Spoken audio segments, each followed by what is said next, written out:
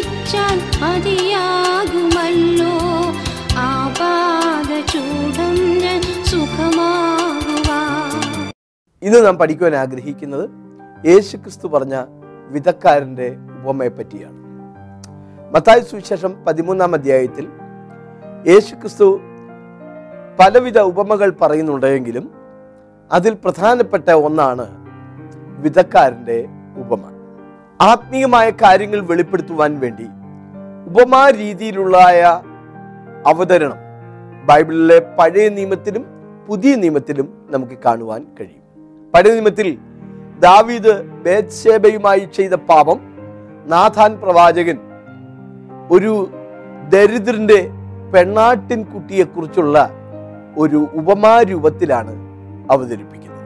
ശിംശോന്റെ ഭാര്യയിൽ പിറന്ന മകനായ യോഥാമിനെ രാജാവാക്കാതെ ദാസിയുടെ മകനായ അബീമേലെക്കിനെ രാജാവാക്കിയത് വൃക്ഷങ്ങൾ തങ്ങൾക്ക് ഒരു രാജാവിനെ തേടിപ്പോയ ഒരു കഥാരൂപത്തിലാണ് അവതരിപ്പിച്ചത്. പഴയ നിയമത്തിൽ ധാരാളം ഉപമകൾ വേറെയും കാണുവാൻ കഴിയും. പുതിയ നിയമത്തിലേക്ക് വരുമ്പോൾ നമ്മുടെ കർത്താവും ഉപമാ രീതിയിലാണ് പല സന്ദേശങ്ങളും അറിയിച്ചിട്ടുള്ളത്.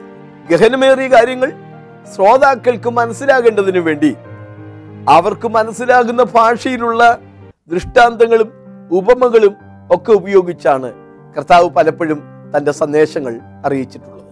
ഉപമാ രൂപത്തിൽ കർത്താവ് ദൂതുകൾ നൽകിയതിൻ്റെ പ്രസക്തമായ 3 കാരണങ്ങളും മത്തായി സുവിശേഷം 13-ാം അധ്യായത്തിൽ നമുക്ക് കാണാൻ കഴിയും. ശിഷ്യന്മാർ യേശുവിനോട് വന്നിട്ട് ചോദിക്കുകയാണ്, കർത്താവേ, എന്തുകൊണ്ടാണ് അങ്ങ് ഞങ്ങളോട് ഇങ്ങനെ ഉപമാ രൂപത്തിൽ സംസാരിക്കുന്നത് എന്ന്. അതിന് യേശു പറഞ്ഞ മറുപടിയിൽ 3 ചിന്തകൾ ഉണ്ട്. ഒന്ന്, പഴയ നിയമത്തിൽ 78-ാം സങ്കീർത്തനം 2-ാം വാക്യത്തിൽ അങ്ങനെയുള്ള ഒരു പ്രവചനം നമുക്ക് കാണാൻ കഴിയും. ഞാൻ ഉപമ പ്രസ്താവിപ്പാൻ വായ് തുറക്കും, പുരാതന കടങ്കഥകളെ ഞാൻ പറയും. അത് യേശു ഉദ്ധരിച്ചുകൊണ്ട് ഉപമ പറയാൻ വേണ്ടി വായ് തുറക്കും എന്ന ആ പ്രവചനത്തിന്റെ നിവർത്തിയാണ് എന്ന് കർത്താവ് സമർത്ഥിക്കുകയാണ്. രണ്ടാമത്തെ കാര്യം അതിന്റെ 11-ാം വാക്യത്തിൽ വിവരിച്ചിട്ടുണ്ട്. സ്വർഗരാജ്യത്തിന്റെ മർമ്മങ്ങളെ അറിവാൻ നിങ്ങൾക്ക് വരം ലഭിച്ചിരിക്കുന്നു, അവർക്കോ ലഭിച്ചിട്ടില്ല. ആത്മീയമോ സ്വർഗീയമോ ആയ കാര്യങ്ങളാണ്. അത് തൻ്റെ ശിഷ്യന്മാർക്ക് മനസ്സിലാക്കി കൊടുക്കാൻ വേണ്ടിയിട്ടാണ് കർത്താവ് ഉപമകളും ദൃഷ്ടാന്തങ്ങളും ഉപയോഗിച്ചിട്ടുള്ളത്. മൂന്നാമത്തെ കാരണം അതിന്റെ 13-ാമത്തെ വാക്യത്തിൽ രേഖപ്പെടുത്തിയിട്ടുണ്ട്. അതുകൊണ്ട് അവർ കണ്ടിട്ട് കാണാതെയും കേട്ടിട്ട് കേൾക്കാതെയും ഗ്രഹിക്കാതെയും ഇരിക്കാൻ ഞാൻ ഉപമകളായി അവരോട് സംസാരിക്കുന്നു. സ്വർഗരാജ്യത്തിന്റെ മർമ്മങ്ങളാണ്. അത് തന്റെ ശിഷ്യന്മാർക്ക് വെളിപ്പെടുത്തി കൊടുക്കാനാണ് കർത്താവിന് ആഗ്രഹം. മറ്റുള്ളവർക്ക് അത് മനസ്സിലാകണമെന്ന് നിർബന്ധമില്ല. ഒരു സൈനിക രഹസ്യം തന്റെ പട്ടാളക്കാർക്ക് മനസ്സിലാകുകയും മറ്റുള്ളവർക്ക് മനസ്സിലാകാതിരിക്കുകയും ചെയ്യേണ്ടതിനു വേണ്ടി കോഡ് ഭാഷയിൽ അവതരിപ്പിക്കാറുള്ളത് പോലെ സ്വർഗീയമായ കാര്യം മറ്റുള്ളവരിൽ നിന്ന് മറച്ചുവെച്ച് തൻ്റെ ജനത്തിന് ബോധ്യമാകാൻ വേണ്ടിയിട്ടാണ് കർത്താവ് ഉപമാരൂപത്തിൽ പറഞ്ഞത്. ജ്ഞാനികൾക്കും വിവേകികൾക്കും മറച്ചുവെച്ച് ശിശുക്കൾക്ക് വെളിപ്പെടുത്തുന്നു എന്നാണല്ലോ കർത്താവും സംസാരിച്ചിട്ടുള്ളത്. മത്തായി സുവിശേഷം 13-ാം അധ്യായത്തിൽ രേഖപ്പെടുത്തിയിരിക്കുന്ന വിധക്കാരൻ്റെ ഉപമയാണ് ഇന്ന് നാം പ്രധാനമായി പഠിക്കുന്നത്. ഈ ഉപമ സമാന്തര സുവിശേഷങ്ങൾ എന്നറിയപ്പെടുന്ന മത്തായി സുവിശേഷത്തിലും മർക്കോസിന്റെ സുവിശേഷം 4-ാം അധ്യായത്തിലും ലൂക്കോസിന്റെ സുവിശേഷം 8-ാം അധ്യായത്തിലും വിവരിച്ചിട്ടുണ്ട്. ഏകദേശം യേശു 30 ഉപമകളാണ് പറഞ്ഞിട്ടുള്ളത്. ഇതുകൂടാതെ ദൃഷ്ടാന്തങ്ങളും മറ്റും വേറെയും ഉപയോഗിച്ചിട്ടുണ്ട്. ഈ 30ഓളം ഉപമകളിൽ പ്രധാനപ്പെട്ട ഒരു ഉപമയാണ് വിധക്കാരന്റെ ഉപമ. ഒരു മനുഷ്യൻ വിതയ്ക്കാൻ വേണ്ടി പുറപ്പെട്ടു. അവിടെ പറയുന്ന വിതച്ച വിത്ത് ദൈവത്തിന്റെ വചനമാണ്. വിതയ്ക്കപ്പെട്ട വിത്തോ ദൈവത്തിന്റെ വചനം. പെന്തക്കോസ്ത് എന്ന ഒരു മാസികയുടെ മോട്ടോ ആ മാസികയുടെ മുൻ പേജിൽ കൊടുത്തിട്ടുള്ളത് ഞാൻ വായിച്ചിട്ടുണ്ട്. Word is the seed and the world is the field. വചനമാകുന്ന വിത്ത് ലോകമാകുന്ന വയലിൽ വിതയ്ക്കുകയാണ്. മഹാരാഷ്ട്രയിലുള്ള ഒരു സഭയുടെ മോട്ടോയും ഞാൻ ശ്രദ്ധിച്ചിട്ടുണ്ട്. Transform the world with transforming word എന്നാണ്. രൂപാന്തരപ്പെടുത്തുന്ന വചനത്താൽ ലോകത്തെ രൂപാന്തരപ്പെടുത്തുക. Transform the world with the transforming word. വിതക്കാരന്റെ ഉപമയിൽ ആ വചനമാകുന്ന വിത്ത് വിതച്ചപ്പോൾ 4 സ്ഥലത്ത് വീണു എന്നാണ് രേഖപ്പെടുത്തിയിരിക്കുന്നത്. 1, അത് വഴിയരികെ വീണു. 2, അത് പാറസ്ഥലത്ത് വീണു. 3, അത് മുള്ളിനിടയിൽ വീണു. 4, അത് നല്ല നിലത്ത് വീണു. എന്താണ് ഈ പറയുന്ന 4 സ്ഥലങ്ങൾ? മത്തായി 13:4-19 വാക്യങ്ങൾ. വിതയ്ക്കുമ്പോൾ ചിലത് വഴിയരികെ വീണു, പറവകൾ അത് തിന്നുകളഞ്ഞു. അതിന്റെ അർത്ഥവും അവിടെ തന്നെ ഉണ്ട്. ഒരുത്തൻ രാജ്യത്തിന്റെ വചനം കേട്ടിട്ട് ഗ്രഹിക്കാഞ്ഞാൽ ദുഷ്ടൻ വന്ന് അവന്റെ ഹൃദയത്തിൽ വിതയ്ക്കപ്പെട്ടത് എടുത്തു കളയുകയാണ്. വഴി എന്നുള്ളത് ആളുകൾ അങ്ങോട്ടും ഇങ്ങോട്ടും തുരുതുര തേരാപ്പാര കയറി ഇറങ്ങി നടക്കുന്ന സ്ഥലമാണ്. പൊതുവഴിയിൽ കൂടെ ആർക്കും നടക്കാം, എപ്പോഴും നടക്കാം, എങ്ങനെയും നടക്കാം. ആളുകൾ അവർക്ക് എത്തിച്ചേരാനുള്ള സ്ഥലത്തെ കുറിച്ചുള്ള ലക്ഷ്യത്തോടെ വേഗത്തിൽ നടക്കുന്ന ഇടമാകുമ്പോൾ അവിടെ വീഴുന്ന വിത്ത് പലപ്പോഴും ചവിട്ടി പോകാറുണ്ട്. അവിടെ വീണത് വിത്താണോ പേപ്പറാണോ എന്നൊന്നും ആളുകൾ നോക്കാറില്ല. അത് ചവിട്ടിയും മെതിച്ചും ഒക്കെ പോകാം. ഇങ്ങനെ ചവിട്ടി തേച്ച് കഠിനപ്പെട്ടും വൃത്തിഹീനവുമായി വിത്തിന് മുളയ്ക്കുവാൻ കഴിയാത്ത തരത്തിലുള്ള ഒരു സ്ഥലമാണ് വഴിയരിക് എന്നുള്ളത്.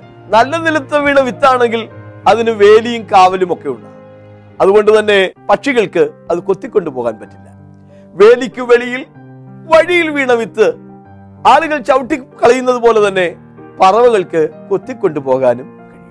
ഇവിടെ പറയുന്ന പറവകൾ പിശാചിനെയാണ് കാണിക്കുന്നത്. ദൈവത്തിന്റെ വചനം വീഴുന്ന ചിലരുടെ ഹൃദയം വഴിക്ക് സമാനമാണ്. അതിന് സംരക്ഷണം ലഭിക്കാറില്ല, അതിന് കരുതൽ ലഭിക്കാറില്ല. അത് അലക്ഷ്യമായി വീഴുന്ന സ്ഥലമാണ്. ഈ അലക്ഷ്യതകൾ മുഖാന്തരം ആ വിത്ത് സാത്താൻ എടുത്തുകൊണ്ട് പോകുന്ന അനുഭവത്തിലേക്ക്, ഫലത്തിലെത്തിച്ചേരാത്ത അവസ്ഥയിലേക്ക് ആയി പോവുകയാണ്. നമ്മുടെ ഹൃദയം ഒരു വഴി പോലെയാണോ? ദൈവസഭ കെട്ടിയടയ്ക്കപ്പെട്ട തോട്ടം. ആർക്കും എപ്പോഴും എങ്ങനെയും കയറി ഇറങ്ങി നിരങ്ങാവുന്ന ഒരിടം പോലെയാണ് നിങ്ങളുടെ ഹൃദയമെങ്കിൽ ദൈവത്തിന്റെ വചനം നിങ്ങളിൽ ക്രിയ ചെയ്യുകയില്ല. യേശു ക്രിസ്തുവിനോടുള്ള വചനത്തോടുള്ള നമ്മുടെ ഏകാഗ്രതയും ശുഷ്കാന്തിയുമാണ് വചനത്തിൽ കൂടുതൽ വേരൂന്നി വളരുവാൻ നമുക്ക് സഹായമായി തീരുന്നു. നമ്മുടെ ഹൃദയത്തിൽ വീഴുന്ന വചനമാകുന്ന വിത്ത് സംഗ്രഹിക്കുവാൻ നമുക്ക് സാധിക്കുന്നുണ്ട്. മറിയ ഈ വാർത്തയൊക്കെയും ഹൃദയത്തിൽ സംഗ്രഹിച്ച് ധ്യാനിച്ചു കൊണ്ടിരുന്നു എന്നാണ് തിരുവെഴുത്തിൽ വായിക്കുന്നത്. ഇബ്രാഹിലേഖനത്തിൽ നമ്മൾ വായിക്കുന്നു, അതുകൊണ്ട് വല്ലപ്പോഴും ഒഴുകി പോകാതിരിക്കേണ്ടതിന് കേട്ടതധികം ശ്രദ്ധയോടെ കരുതിക്കൊള്ളുവാൻ ആവശ്യമാണ്. അത് നമ്മുടെ ഹൃദയത്തിൽ തങ്ങി നിൽക്കത്തക്ക രീതിയിൽ നാം അതിനെ സംരക്ഷിക്കാറുണ്ടോ? ഞാൻ നിന്നോട് പാപം ചെയ്യാതിരിക്കേണ്ടതിന് നിന്റെ വചനത്തെ എൻ്റെ ഹൃദയത്തിൽ സംഗ്രഹിക്കും എന്നാണ് ഭക്തൻ പറയുന്നത്. ദൈവത്തിന് സ്തോത്രം. വിത്ത് വീണ രണ്ടാമത്തെ പ്രതലം പാറസ്ഥലത്ത് വീണു എന്നാണ്. പാറ എന്ന് പറയുമ്പോൾ വലിയ പാറയുടെ പുറത്ത് എന്നർത്ഥമല്ല, പാറക്കെട്ടുകൾ നിറഞ്ഞ ഇടം എന്നർത്ഥത്തിലാണ്. പാറയുമുണ്ട്, മണ്ണുമുണ്ട്. അപ്പോൾ ഈ പാറയ്ക്കിടയിൽ അവിടെ ഇവിടെ ആയി കിടക്കുന്ന മണ്ണിൽ വിത്ത് വീണു. മണ്ണിൽ മാത്രമേ വിത്ത് മുളയ്ക്കുള്ളൂ, വളരുള്ളൂ. അങ്ങനെ വലിയ പ്രതീക്ഷയോടെ ഈ വിത്ത് മണ്ണിൽ ലയിച്ചു ചേർന്ന് കിളിർത്ത് വലുതായി വന്നു. പക്ഷേ ആ വേര് ആഴത്തിലേക്ക് ചെന്നപ്പോൾ വേരിന് വളം വലിച്ചെടുക്കാൻ പറ്റിയ പ്രതലമല്ല താഴെയുള്ളത്, പാറയാണ്. താഴെയുള്ള പാറയുടെ ചൂട് മൂലം ആ വിത്ത് കരിഞ്ഞു പോയി. അതിന്റെ അർത്ഥം എന്താണ്? മത്തായി 13:5-20 വാക്യം. ചിലത് പാറസ്ഥലത്ത് ഏറെ മണ്ണില്ലാത്ത ഇടത്ത് വീണു. മണ്ണിന് താഴ്ചയിലായിയാൽ ക്ഷണത്തിൽ മുളച്ചു വന്നു. സൂര്യൻ ഉദിച്ചാറെ ചൂട് തട്ടി വേരില്ലായിയാൽ അത് ഉണങ്ങിപ്പോയി.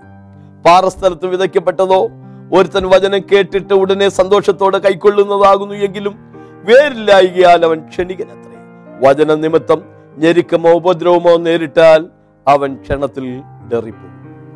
പാറയുടെ ഇടുക്ക് എന്നുള്ളിടത്ത് അല്പം മണ്ണുണ്ട്, പക്ഷേ ആഴത്തിൽ മണ്ണവിടെ ഇല്ല. പാറ പൊടിഞ്ഞാണ് മണ്ണുണ്ടാകുന്നത്. ദൈവത്തിന്റെ വചനം പാറയെ തകർക്കുന്ന ചുറ്റിക പോലെയാണ്. ദൈവത്തിന്റെ വചനം പ്രവർത്തിക്കത്തക്ക രീതിയിൽ നമ്മുടെ ഹൃദയം മണ്ണ് പോലെയാണോ, അതോ കഠിനപ്പെട്ട ഉറച്ച പാറ പോലെയാണ്? ദുഷ്ടഹൃദയത്തിൽ കഠിനപ്പെട്ട മനസ്സോടെ ഇരിക്കുന്നുവെങ്കിൽ ദൈവത്തിന്റെ വചനം നമുക്ക് ഏറ്റെടുക്കുവാൻ കഴിയത്തില്ല. ഒരു ചെറിയ സന്തോഷമൊക്കെ ആ വചനം കേൾക്കുമ്പോൾ ലഭിക്കുമെങ്കിലും പിന്നീട് ജീവിതത്തിലെ പല പ്രശ്നങ്ങളെ നേരിടേണ്ടി വരുമ്പോൾ ആ വചനം നമ്മളിൽ നഷ്ടപ്പെട്ടു പോവുകയാണ്. ആ വചനം വളർന്നു വരാൻ കഴിയാത്ത അനുഭവമായി നമ്മുടെ ഹൃദയം മാറ്റപ്പെടുകയാണ്. നമ്മൾ പാട്ട് പാടാറുണ്ടല്ലോ, കൃപകളും വരങ്ങളും ജ്വലിച്ചിടുവാൻ ഞങ്ങൾ വചനത്തിൽ വേരൂന്നി വളർന്നിടുവാൻ. വിത്ത് വീണ മൂന്നാമത്തെ പ്രതലം മുള്ളിനിടയിൽ ആണ്. മത്തായി 13:7-22 മറ്റു ചിലത് മുള്ളിനിടയിൽ വീണു, മുള്ളു മുളച്ചു വളർന്നു, അതിനെ ഞെരുക്കിക്കളഞ്ഞു. മുള്ളിനിടയിൽ വിതയ്ക്കപ്പെട്ടതോ, ഒരുത്തൻ വചനം കേൾക്കുന്നു എങ്കിലും ഈ ലോകത്തിന്റെ ചിന്തയും ധനത്തിന്റെ വഞ്ചനയും വചനത്തെ ഞെരുക്കിയിട്ട് നിഷ്ഫലനായി തീരുന്നതാണ്. വിത്തിന് വളരാൻ പറ്റിയ ഒരു തലമായിരുന്നു അത്. വിത്ത് നിലത്ത് വീണ് ചത്ത് അത് പുതിയൊരു തൈയായി വളർന്ന് മുകളിലേക്ക് വന്നു. പക്ഷേ വശങ്ങളിലുള്ള മുള്ളുകൾ അത് വളർന്നപ്പോൾ ഈ വിത്തിനെ നെൽമണിയുടെ വിത്തിന് വലിയ ഈറ്റത്തടി പോലുള്ള ബലമില്ല എന്ന് ഓർക്കണം. സത്യത്തിന്റെ ഭാഷ എപ്പോഴും മൃദുവാണ്. സ്നേഹത്തിന്റെ സന്ദേശം എപ്പോഴും വളരെ ലളിതമാണ്. എന്നാൽ ഈ ലോകത്തിന്റെ ചിന്തയും ധനത്തിന്റെ വഞ്ചനയും അതൊക്കെ ഈ വചനമാകുന്ന വിത്തിനെ പലപ്പോഴും ഞെരുക്കിക്കളയും. സഹോദരങ്ങളെ, നമ്മുടെ ബുദ്ധിയുടെ കുതന്ത്രങ്ങൾ, ബുദ്ധിയിൽ ഉരുത്തിരിയുന്ന കുതന്ത്രങ്ങൾ, പലവിധമായ ദുശാഠ്യങ്ങൾ, മുൻവിധികൾ, ഈ ലോകപരമായുള്ള ചിന്തകൾ, അതുപോലെ തന്നെ ധനത്തിന്റെ വഞ്ചനകൾ, ഇതൊക്കെ പലപ്പോഴും ദൈവത്തിന്റെ വചനം നമ്മളിൽ വളർന്ന് ഫലകരമാകാൻ പറ്റാത്ത ഒരവസ്ഥയിൽ ആയി പോവുകയാണ്. നമ്മുടെ ഹൃദയം മുള്ളിനിടയിൽ പോലത്തെ അനുഭവമാണോ എന്ന് നാം നമ്മെ തന്നെ ശോധന ചെയ്യണം. 1 തിമോഥെയോസ് 6:9-10 ധനം മുഖാന്തരമുണ്ടാകുന്ന വിനാശങ്ങളെ കുറിച്ച് നമ്മൾ വായിക്കുന്നു. ദ്രവ്യാഗ്രഹം സകലവിധ ദോഷത്തിനും ഹേതുവാണ്. ഇത് കാക്ഷിച്ചിട്ട് പലരും വിശ്വാസം വിട്ടുവിടുന്ന ബഹുദുഃഖങ്ങൾക്ക് അധീനരായി തീരുകയാണ്. ഈ ലോകത്തിന്റെ ചിന്തകൾ, ധനത്തിന്റെ വഞ്ചനകൾ പലപ്പോഴും ദൈവസന്നിധിയിൽ ആത്മീയമായി വളരുവാൻ, നമ്മുടെ ഉള്ളിൽ വീഴുന്ന വചനമാകുന്ന വിത്ത് ഫലകരമായി തീരുവാൻ അനുവദിക്കാതെ പോകുന്നു.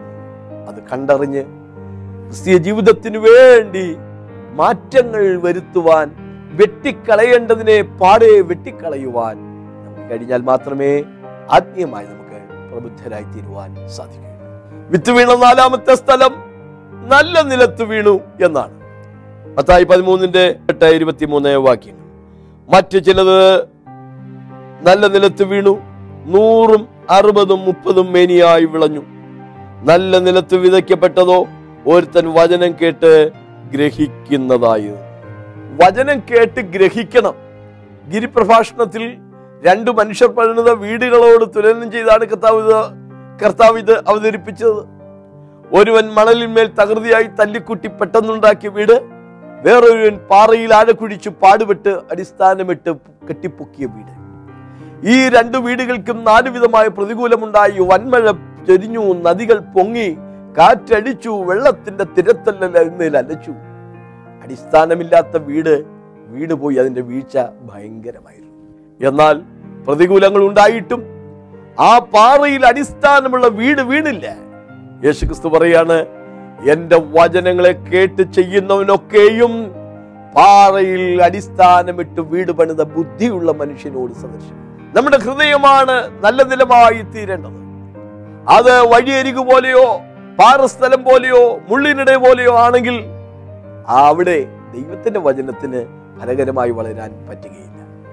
കർത്താവ് പറഞ്ഞു, കുറുനറികൾക്ക് കൂടും, പറവകൾക്ക് ആകാശമുണ്ട്, മനുഷ്യപുത്രന്റെ തലയായിപ്പാൻ ഇടമില്ല. പലരുടെയും ഹൃദയത്തിൽ മറ്റു പലതിനും സ്ഥാനമുണ്ട്, യേശുക്രിസ്തുവിന് മാത്രം അവിടെ ഇടമില്ലാത്ത അവസ്ഥയാണ്.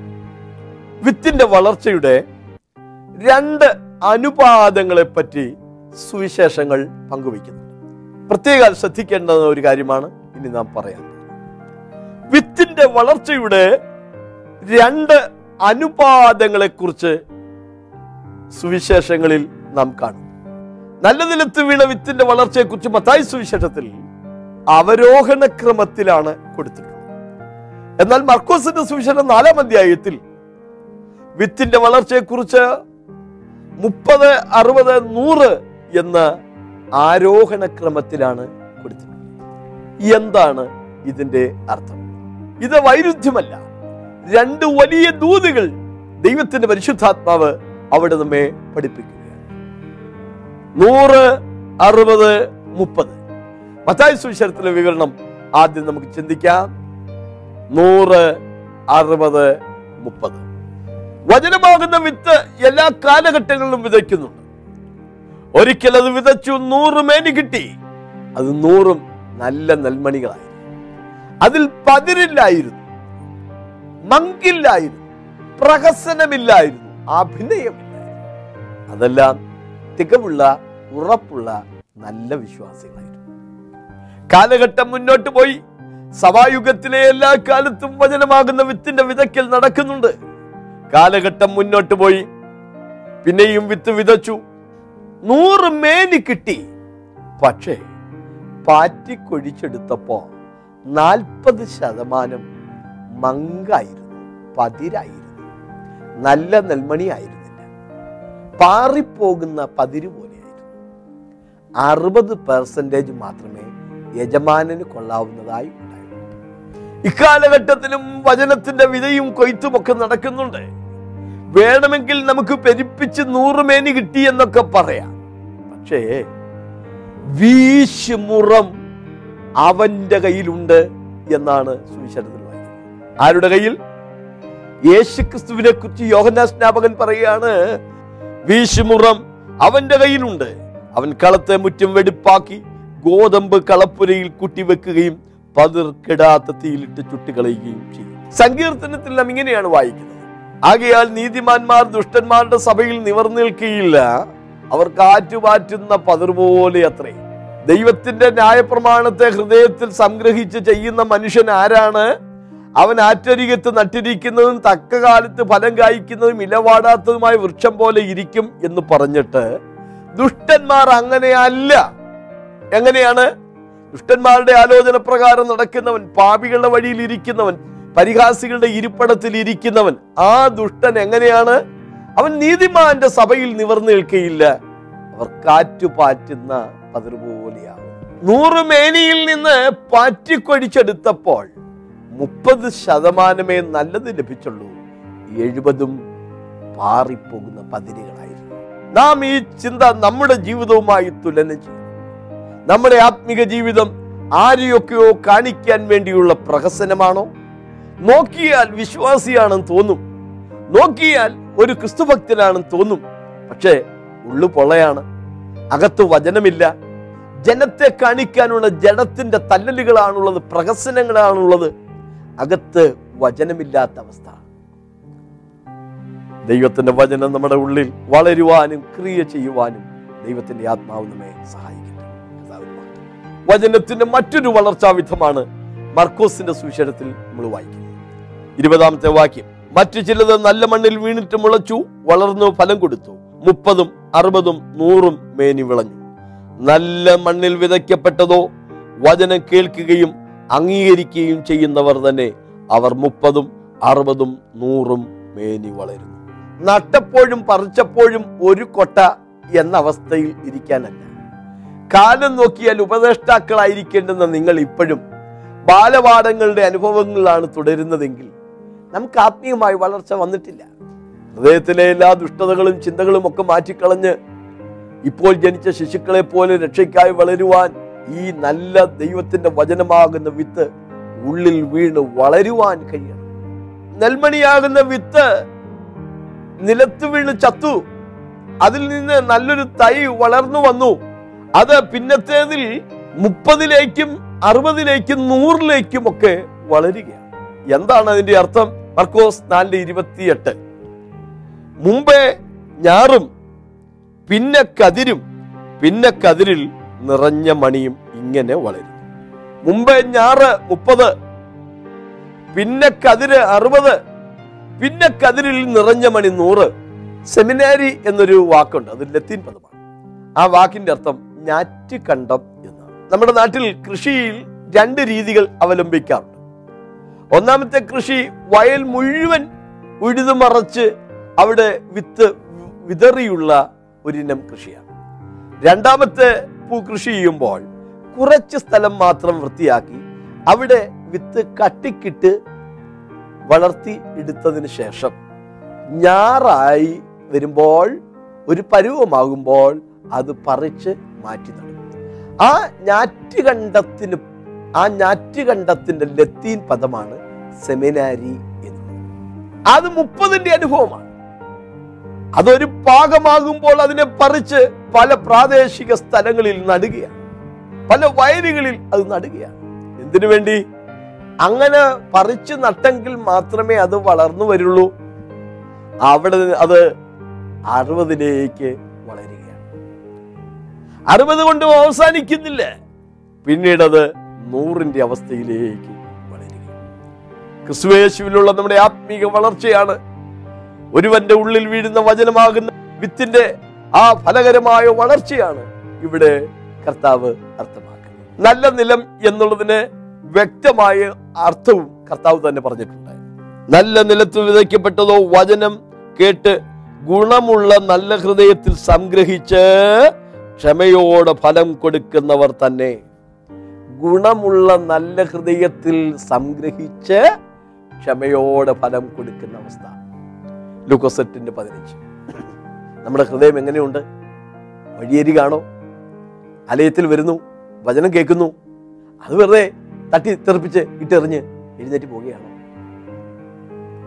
അല്ല, പാറസ്ഥലമാണോ?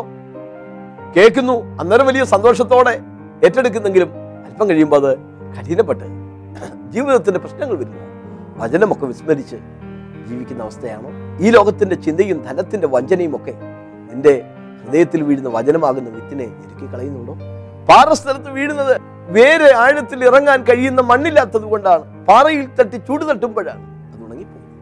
ഈ ലോകത്തിന്റെ ചിന്തയും ധനത്തിന്റെ വഞ്ചനയും ഒക്കെ വചനമാകുന്ന വിത്ത് വളരാൻ അനുവദിക്കാത്ത അവസ്ഥകൾ സൃഷ്ടിക്കുന്ന അവസ്ഥ. നല്ല നിലത്ത് വീണ വിത്ത് വളരുന്നു, അത് 100ന്റെ അവസ്ഥയിലേക്ക് ഫലകരമായി മാറും. വചനമാകുന്ന വിത്ത് വിതച്ചാൽ ഉള്ള ഗുണങ്ങളെ കുറിച്ചുകൂടെ ബൈബിൾ പറയുന്നുണ്ട്. വിത്ത് എന്താണെന്ന് സുവിശേഷത്തിലൂടെ നമ്മൾ കണ്ടു. വിതയ്ക്കപ്പെട്ട വിത്തോ ദൈവത്തിന്റെ വചനമാകുന്നു. വചനമാകുന്ന വിത്ത് വിതയ്ക്കുന്നതിനെ കുറിച്ച് ബൈബിൾ നൽകുന്ന വളരെ അനുഗ്രഹിക്കപ്പെട്ട ചില ആത്മീക ചിന്തകൾ ശ്രദ്ധിച്ചാലും. സഭാപ്രസംഗിയുടെ പുസ്തകത്തിൽ നമ്മൾ വായിക്കുന്നു, നിന്റെ അപ്പത്തെ വെള്ളത്തിന്മേൽ എറിയുക, ഏറികാലം കഴിഞ്ഞിട്ട് അത് ഫലകരമായി മടങ്ങി. കാറ്റിനെ നോക്കുന്നവൻ വിതയ്ക്കുകയില്ല, മേഘങ്ങളെ നോക്കുന്നവൻ കൊയ്യുകയുമില്ല. രാവിലെ നിന്റെ വിത്ത് വിതയ്ക്ക, വൈകുന്നേരത്തും നിന്റെ കൈ ഇളച്ചിരിക്കുന്നു. സുവിശേഷമാകുന്ന ഈ ദൈവത്തിന്റെ വചനം വിതയ്ക്കുവാൻ പ്രത്യേകമായ ഒരു സമയമില്ല. രാവിലെ നിന്റെ വിത്ത് വിതയ്ക്ക, വൈകുന്നേരത്തും കൈ ഇളച്ചിരിക്കുന്നു. കാറ്റിനെ നോക്കുന്നവൻ വിതയ്ക്കുകയില്ല, മേഘത്തെ നോക്കുന്നവൻ കൊയ്യുകയില്ല. പ്രശ്നങ്ങളെ കുറിച്ച് പറയുന്നവൻ ജീവിതകാലം മുഴുവൻ തടസ്സങ്ങളെ കുറിച്ച് പറഞ്ഞുകൊണ്ടേയിരിക്കുന്നു. തടസ്സങ്ങളും പ്രശ്നങ്ങളും ഒക്കെ അവിടെ ഉള്ളപ്പോൾ തന്നെ വചനമാകുന്ന വിത്തുമായി പുറപ്പെട്ടു പോയി വിതയ്ക്കുക. ഏറിയ കാലം കഴിയുമ്പോൾ അത് ഫലകരമായി തിരിച്ചു വരും. വെള്ളത്തിനരികത്തെല്ലാം വിതയ്ക്കുകയും കാളയും കരുതിയും അഴിച്ചു വിടുകയും ചെയ്യുന്നവരെ നിങ്ങൾക്ക് ഭാഗ്യം.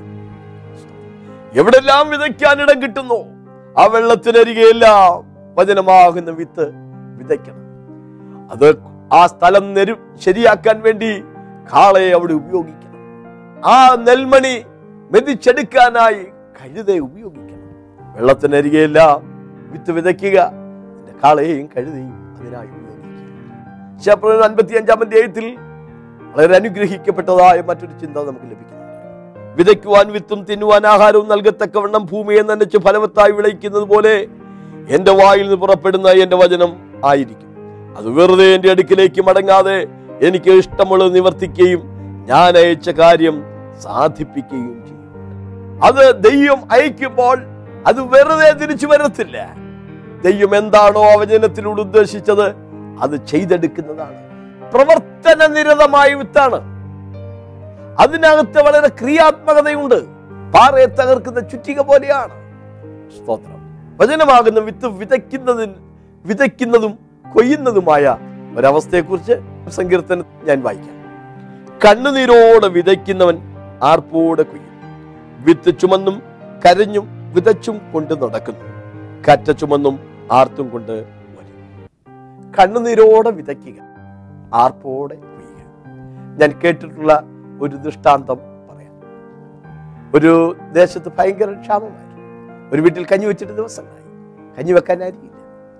അങ്ങനെ പട്ടിണിയിൽ നട്ടം തിരിയുമ്പോൾ ഒരു ദിവസം ആ വീട്ടിലെ പിതാവ് ചേരിന്റെ പുറത്ത് കയറി ഒരു നെല്ലുചാക്കുണ്ടായിരുന്നത് താഴേക്ക് ഇറക്കി. നെൽച്ചാക്ക് താഴേക്ക് ഇറക്കി. പിള്ളേർക്ക് വലിയ സന്തോഷമായി. കുഞ്ഞുങ്ങൾ പറഞ്ഞു, ഇന്ന് അപ്പച്ചൻ നെല്ല് താഴെ ഇറക്കിയിട്ടുണ്ട്, നമുക്ക് ഇച്ചിരി കുത്തി കഞ്ഞി കുടിക്കാം. ആ നെല്ല് പുഴുങ്ങി കുത്തി കഞ്ഞി കുടിക്കാമല്ലോ എന്ന കൊതിയോടെ കുഞ്ഞുങ്ങൾ ആശയോടെ ഇരിക്കുമ്പോൾ ആ പിതാവ് ആ നെല്ല് ചാക്കോടെ എടുത്ത് തലയിലേക്ക് വെച്ച് വീട്ടിൽ നിന്ന് താഴേക്ക് ഇറങ്ങിപ്പോയി. കുഞ്ഞുങ്ങൾ വിചാരിച്ചു വെളിയിൽ എവിടെയോ അടുപ്പ് കൂട്ടി അണ്ടാവിൽ കുട്ടകത്തിൽ നെല്ല് പുഴുങ്ങാൻ കൊണ്ടുപോകുകയായിരിക്കും. പക്ഷേ മുറ്റത്തേക്ക് ഇറങ്ങിയ പിതാവ് വയലിലേക്ക് നടന്നു നീങ്ങി. കുഞ്ഞുങ്ങളുടെ കണ്ണ് നിറയാൻ തുടങ്ങി. ആ കുഞ്ഞുങ്ങൾ വിളിച്ചു പറഞ്ഞു, അപ്പച്ച കുറച്ച് നെല്ല് ഞങ്ങൾക്ക് തന്നിട്ട് പോ. തിരിഞ്ഞു നോക്കി നിന്ന പിതാവിന്റെ കണ്ണ് നിറഞ്ഞു. തന്റെ കുഞ്ഞുങ്ങൾ വിശന്ന് കണ്ണുനീരോടെ ആഹാരത്തിന് വേണ്ടി നിലവിളിക്കുകയാണ്. അത് കണ്ട് കരഞ്ഞുകൊണ്ട് ആ പിതാവ് വയലിലേക്ക് പോയി. കരഞ്ഞുകൊണ്ട് താൻ ആ വിത്ത് വിതച്ചു. തന്റെ കുഞ്ഞുങ്ങളുടെ നിലവിളി, അവരുടെ ഉപജീവനം ഒഴിവാക്കിയിട്ട് ആ വിത്ത് വിതയ്ക്കുകയാണ്. ഭാഗ്യവശാൽ ക്ഷാമത്തെ അവർ അതിജീവിച്ചു. അപ്പച്ചൻ ചുമന്നു കൊണ്ടുപോയത് ഒരു ചാക്കായിരുന്നെങ്കിൽ കറ്റ ചുമന്നും ആർത്തും കൊണ്ടുവരുന്ന ഒരു അനുഭവമാണ് ആ കുടുംബത്തിൽ ഉണ്ടായത്. വിത്ത് ചുമന്നും കരഞ്ഞും കൊണ്ട് നടക്കുന്നു. വചനം വിതയ്ക്കുമ്പോൾ അത് കണ്ണുനീരോടെയാണ് വിതയ്ക്കുന്നത്. പൗലോസ് പറയുകയാണ്, ഞാൻ നിങ്ങളിൽ ഓരോരുത്തന് കണ്ണുനീരോടെ 3 വർഷം ബുദ്ധി ഉപദേശിച്ചത് ഓർത്തുകൊള്ളു. അതിന്റെ കൊയ്ത്തിന്റെ അനുഭവം സന്തോഷകരമായ ഒരു അനുഭവമായി. ദൈവത്തിന് സ്തോത്രം. സുഹൃത്തെ, ഇന്ന് നീ കണ്ണുനീരോടെയാണ് വചനം വിതയ്ക്കുന്നത്. വിതയ്ക്കുമ്പോൾ ഒരുപാട് മനഭാരങ്ങൾ ജീവിതത്തെ അലട്ടാറുണ്ട്. ഒരു ദിവസം നമുക്ക് സന്തോഷിക്കാൻ ഒരു ദിവസം വരും. നമുക്ക് ആ ഭാവി കാലം ഓർത്ത് പുഞ്ചിരിത്തുക. പഴയൊരു പാട്ടുണ്ട്, വിത്താകും ദൈവത്തിൻ വചനം കണ്ണുനീരോടെ വിതയ്ക്കാം, ആത്മാവാം കറ്റകളെ നാം ആർപ്പോടെ കൊയ്തു നീങ്ങാം. പാസ്റ്റർ ബാബു ജോർജ് പത്തനാപുരം എഴുതിയ പുസ്തകങ്ങൾ ലഭ്യമാണ്. കൊച്ചിൻ ഇന്റർനാഷണൽ എയർപോർട്ടിന് സമീപമുള്ള AG ഫെലോഷിപ്പ് സെന്ററിൽ എല്ലാ ഞായറാഴ്ചയും വെള്ളിയാഴ്ചയും രാവിലെ ആത്മീയ ആരാധനയും വിടുതൽ ശുശ്രൂഷയും നടക്കുന്നു. നിങ്ങൾ കടന്നു വരിക, യേശു നിങ്ങളെ വിടുവിക്കും. അടുത്ത ആഴ്ച ഇതേ ദിവസം ഇതേ സമയം നമുക്ക് വീണ്ടും കണ്ടുമുട്ടാം. അതുവരെ ദൈവം നമ്മെ ഏവരെയും കാത്തു പരിപാലിക്കട്ടെ.